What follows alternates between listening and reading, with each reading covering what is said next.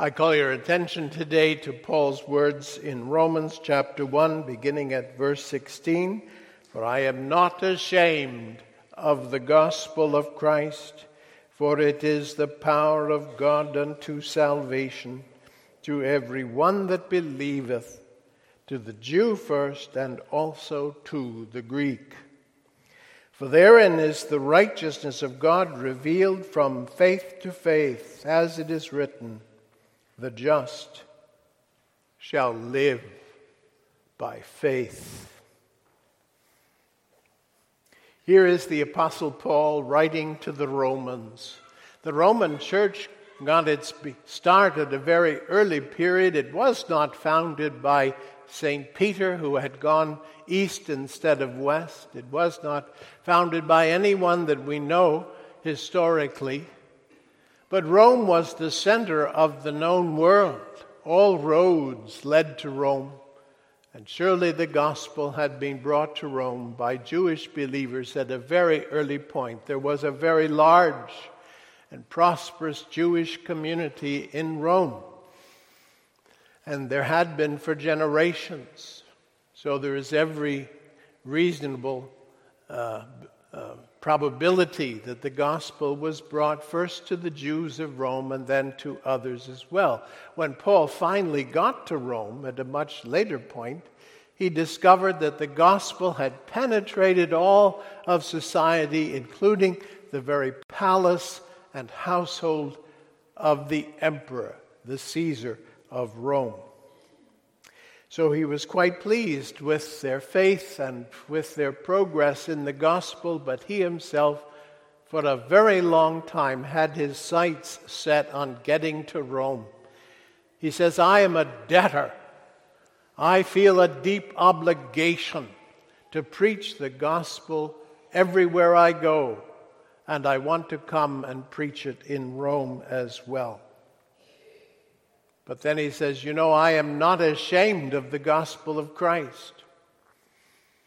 Why would he be ashamed of the gospel of Christ? Well, the Apostle Paul had been to Athens, as you know, if you read Acts 17, and there he delivered a very fine address. We call it the Mars Hill Sermon. Standing on Mars Hill, or the Areopagus, as it's called in Greek, the Apostle Paul preaches one of the most powerful and eloquent sermons of his life, telling them of the God who made the worlds. That was a shock to the Athenians. They didn't think any God had made the world. The world had always existed in their theory. But here comes a man speaking of the God, the unknown God who has made the worlds. The God who has also for a long time being patient with the failings and the sinfulness and the wickedness of humanity. The times of your ignorance, Paul says, God winked at. God turned a blind eye for a time. If haply you might seek after him. But of course they didn't. They hadn't done. They had to end up erecting this altar to the unknown God, simply because they had no idea really of who God was. They were sensed, they knew in their hearts, they knew by intuition that something was missing out of their whole system of religion. So here's the altar to the unknown God. This unknown God made the world, says Paul. This unknown God has now commanded all men everywhere to repent. Because, says Paul, he has appointed a day on which he will judge the world by that man whom he has appointed, and by that man whom he has raised from the dead. Well, when the Apostle Paul preached this great sermon to the Athenians, they couldn't make sense of any of it. It was total nonsense to them. They ridiculed Paul. They decided he was preaching two new gods, Jesus and Anastasis, or resurrection, because that's all they could remember. He did mention Jesus, and he mentioned this Anastasis. What is that about? They had no idea, these great minds of Athens. Well, what could he have expected at Rome? But a similar reception, at least on the part of the reprobate, those whose minds, those whose foolish hearts, as he says, have been darkened. Nonetheless, Paul says, I'm not ashamed. I'm not going to back down. I'm not going to stop preaching the same gospel that I preached at Athens. I want to preach it at Rome. Why? Why is Paul not ashamed of the gospel? He says, because it is the power of God unto salvation. By that intending that it is the great instrument by which God exercises his power to save. The power of God unto salvation. Well, we want to look at this text because we want to know what the gospel is. The one thing you should require of any man who fills this pulpit is that he preach the gospel. Not a gospel, but the gospel of our Lord and Savior Jesus Christ. How many times does Paul use that word gospel in these first 17 verses of his epistle? No less than 5 times. That's only to be exceeded by the word faith, which he uses no less than 7 times. These are obviously the things that are most important to him as he sits down to craft his epistle. He wants to make sure that they are established in the true gospel, that they know what the gospel is, so that they can test their own preachers and examine what they are hearing and say, now, is this the gospel or not? So let us look at this word gospel first of all. Euangelion in Greek, it means an announcement. Something has happened. Something has changed in the course of human events. Something of great significance, not just to some, but to all people everywhere. Something has happened.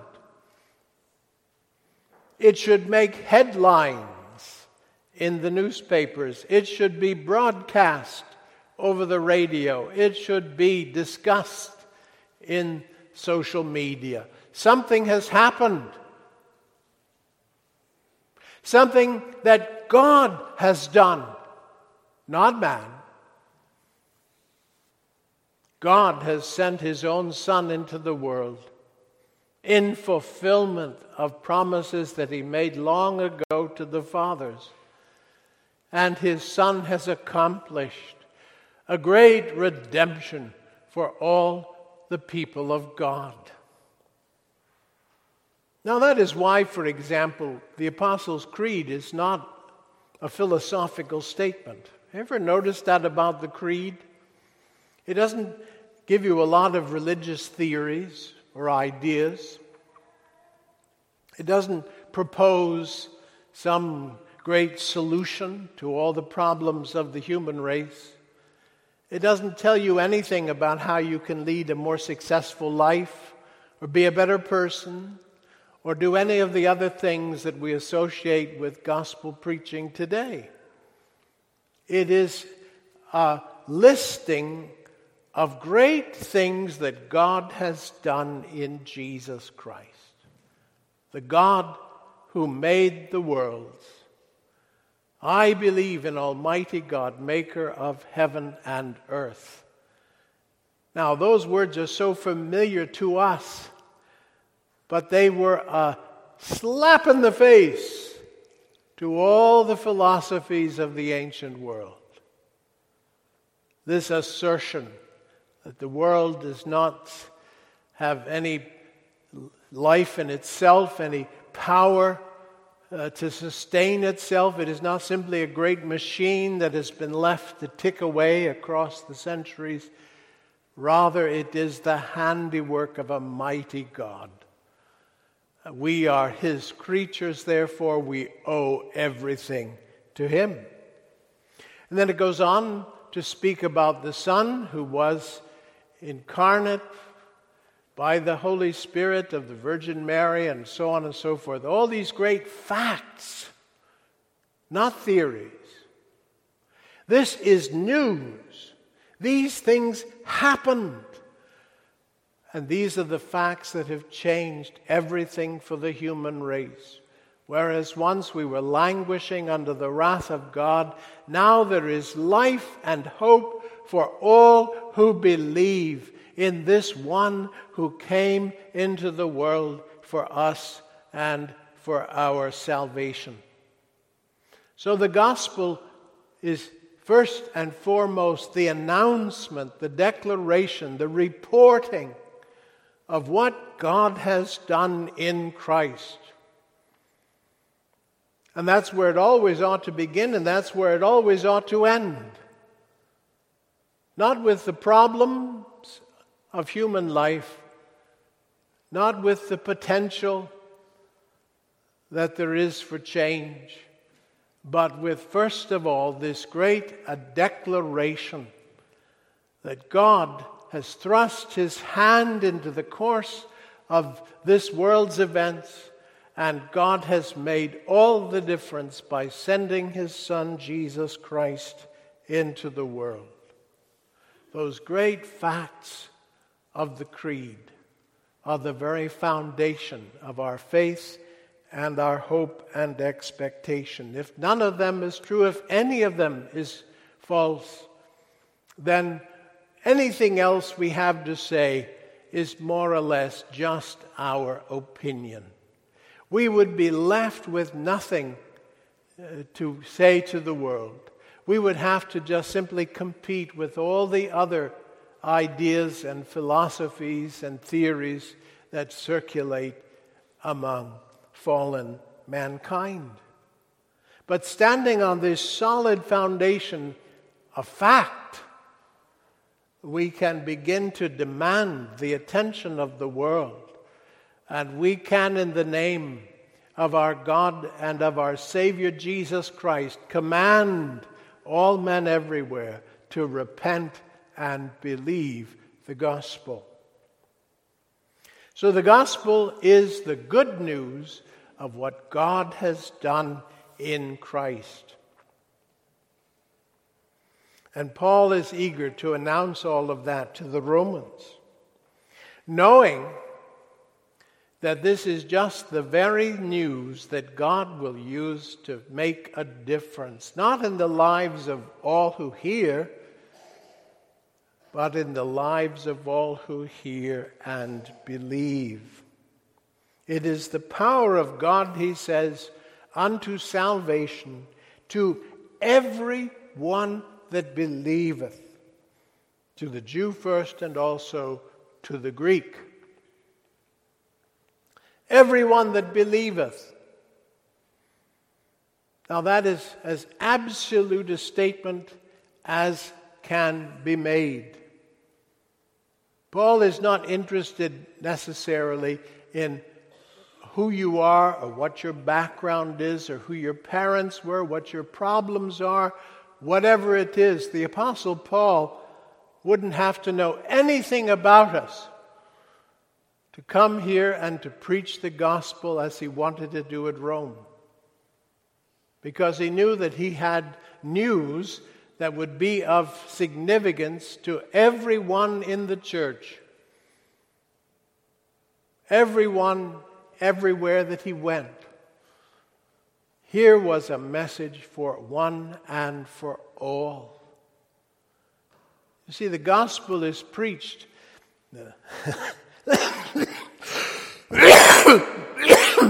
Excuse me. The gospel is preached promiscuously. That was the choice made by the Dort Fathers to describe how the gospel is to be preached. Now, it's come to mean something different in our society. A girl who is very easy, very free with her affections, who is happy to go with this man one day, another man the next, and who has very low standards indeed, is said to be promiscuous. Is that what the Dort Fathers had in mind? Well, let me shock you. Yes, indeed. Yes, indeed.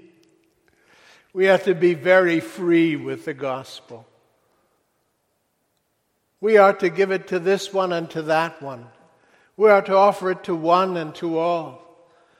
We are to raise no bar, no hindrance, no obstacle to anyone coming to the Lord Jesus Christ and freely embracing Him as their Savior and Lord. How different it has been in many places. In churches which insisted that, well, you better straighten out your life first. You have to become a respectable member of society, and then we'll consider your application for membership. Many churches in this country were long time run as a country club.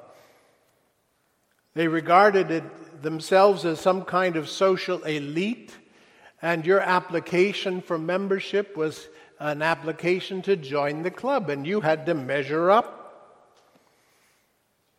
And other churches have specialized in dealing with all the barriers, all the obstacles, everything that stands between you and the Lord Jesus Christ, until you're left in a hopeless condition and you say, I can't get there. It's as if a flood had washed away the bridge, and I was standing here on one side of the river and I could see Him over there, and there was no way for me to cross over, and He wasn't about to lower Himself to come over to me. Yes, that's how the gospel has been preached. That's how people have been made to feel, that there is no point, no hope for them. They are waiting for something to happen, some miracle that will make it possible for them to cross that river and get to the Lord Jesus on the other side. But that's the very opposite of the gospel Paul is preaching. The gospel that Paul preaches is that God has sent His Son into the world. He's already crossed the river. He's standing on your side. He is with you. He is among you. He is as near to you as the person beside you in the pew. And He is freely offering Himself to you today and now. And there is nothing that really stands in the way except your own unbelief. The gospel is to be preached promiscuously, freely, openly to one and to all. And the church has no business trying to sift out who's qualified to be a Christian and who's not, who is entitled to be regarded as a believer and who may not. That comes later. That comes later. That comes later in the Christian life as you've been taught and trained and you begin to know what God requires of you. And if you are deficient, as the form says, in doctrine or life, we do have the right to confront you and to call you to repentance and to restore you to a right way of walking with God. But that's all later. In terms of the doors of the church, they are flung open wide. In terms of the gospel, it is freely offered unto all. This great salvation which God Himself and only God can accomplish. So we have the gospel of Christ, which is the power of God unto salvation to everyone that believeth. But what's in this gospel that God uses so very powerfully? That is a vital question indeed. What is in the gospel that makes it such a great instrument in the hand of God for the saving of sinners who believe? We come to verse 17. Therein, he says, is the righteousness of God revealed. The righteousness of God revealed. Now, first of all, this is not a statement about God. It is not about his essential attribute of righteousness. That God is righteous, just, and holy, and that he will bring every man into judgment. The Apostle Paul goes on to say, we've known that all along. We've known that all along. The invisible things of him from the creation of the world are clearly seen, being understood by the things which are made, even his eternal power and his Godhead, his divinity. So they are without excuse. We've known all along that there is a God who made the world, Paul says. Everyone really knows this. They may deny it. They may pretend that they don't know about this. But God has showed it to them so plainly and so clearly, they are without excuse. They know that there is a God who made the world. And if he made the world, his power must be great. And they know something else because God has stamped it upon their own hearts and minds. He is just. He is righteous. He is holy.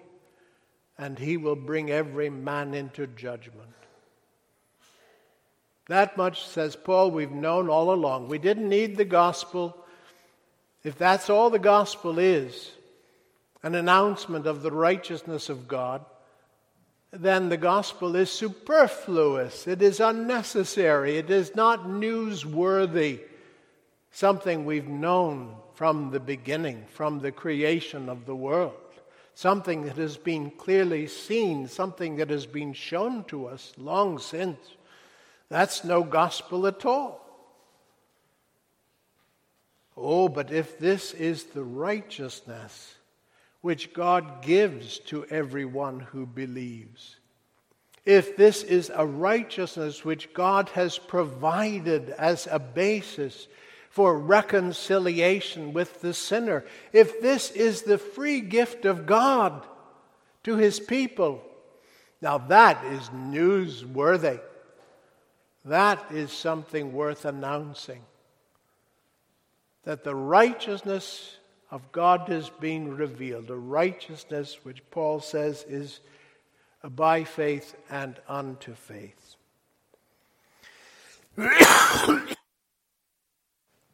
Now, this is indeed good news. Because this is the essential problem, you see. This is the bridge that had been washed away at the fall. God was there and we are here.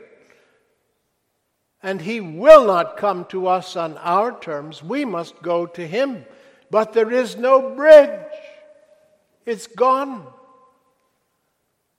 And between him and ourselves there is just this great gulf fixed which we cannot cross. The gospel announcement is that God has furnished what was missing. He has provided what was lacking. He has done what we could not do. He has provided his own Son as the very righteousness of God in human form. The embodiment of the righteousness of God. That's how we should think about the Lord Jesus Christ. As I said when we read the law, you see. That's the whole point. It brings us face to face with who Christ really is. What kind of a man he was. How he lived on this earth. And what he is today, even in glory. This obedient servant of God who did all that he was commanded to do. And more. This servant who laid down his life as an atoning sacrifice to take away all our guilt and to quench the fury of the wrath of God. This is righteousness in every dimension. This is a complete bridge that closes the gap between ourselves and God. This is what makes it possible for God to come to us and for us to come to God. The righteousness of Christ. And that is what you must take hold of by faith. That is what you must believe. That Christ has paid the price. Christ has secured your pardon. And more than that, Christ has lived a life pleasing to God in every way. And if you are in Christ, all this is yours. Now, not someday in the future after we've got you shaped up and trained up and taught up and brought along. Maybe someday you can have this, but not now, of course, not as you are. Oh no, you see, there's good news again. Here's an announcement. Contrary to appearances, contrary to the wrong thinking of many people, all this can be yours now and today. Not as a mere hope or even a well-grounded hope, but as a portion, as a possession, as a heritage from which you will never again be separated. The righteousness of God revealed in and through the work, the life, the labors, the sufferings, the death, the resurrection of our Savior Jesus Christ. But we come now to the practical point. How indeed do we take hold of this righteousness? And if we have taken hold of it, how do we retain it? How do we keep in God's good graces? What do we have to do in order to deserve it? Well, the answer to all those questions is there's nothing to be done. There's nothing to be done. You must indeed simply rest in Christ. Come to rest in the Lord Jesus Christ. This righteousness of God revealed in the gospel is from faith, says Paul, and to faith. That's a very simple phrase in English. It's just as simple in the Greek. And many have puzzled over its meaning. Some suppose that this righteousness of God is revealed when a believing pastor speaks to believing people. Well, that makes a degree of sense.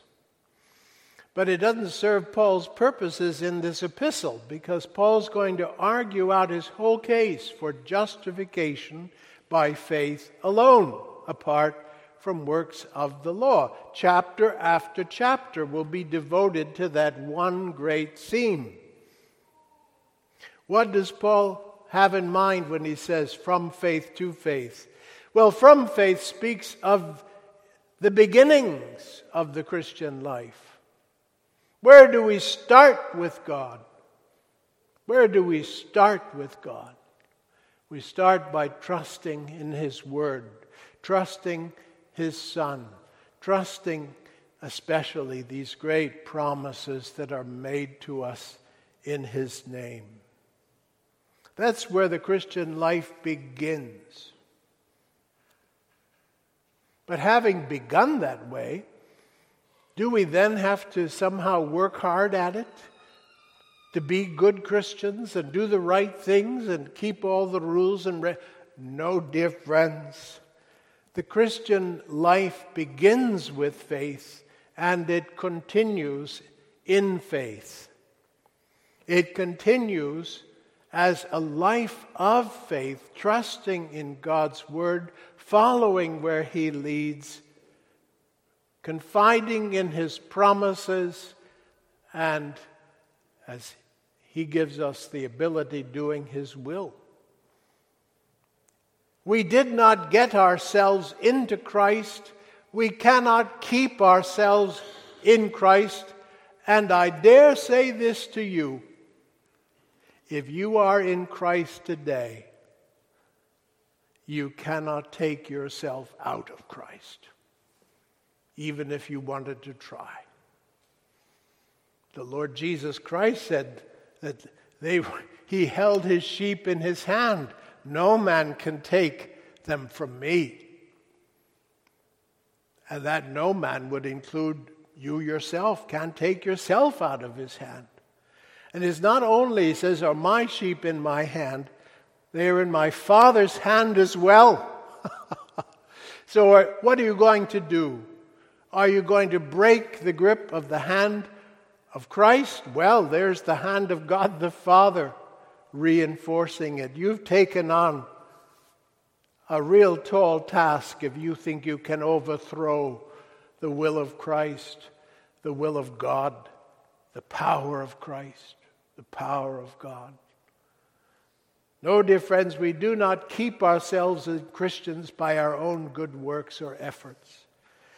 The Christian life is from faith and unto faith. It begins with faith, it continues with faith, and at the end of the journey in this life, what do we have as our only comfort in life and in death? What do we have with which to face death, with which to face eternity? We have only the promises of God. So to the very end, it will be required of you only to trust in God and His Word, to trust in His Son, the Lord Jesus Christ, and in the work that He has done for you, to trust that you are righteous before God with a righteousness that is not your own, but has been freely given to you by God. That is what the gospel is. And that is how the gospel comes home to our hearts. When we reach out to what has been set before us and embrace it, the way a little child runs to a parent, and we say, "This is now mine. This is now mine." Others will say, "What makes you think you're entitled to do that? Give an account of yourself." Well, it doesn't hurt to be challenged like that. But you have the answer right before you.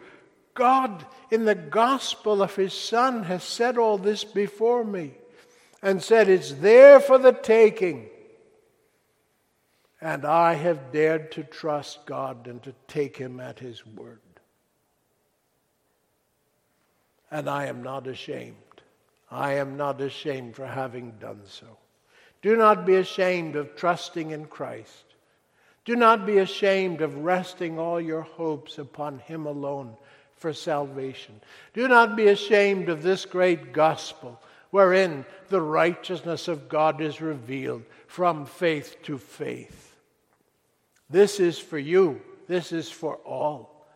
And this is the good news of Jesus Christ. Amen.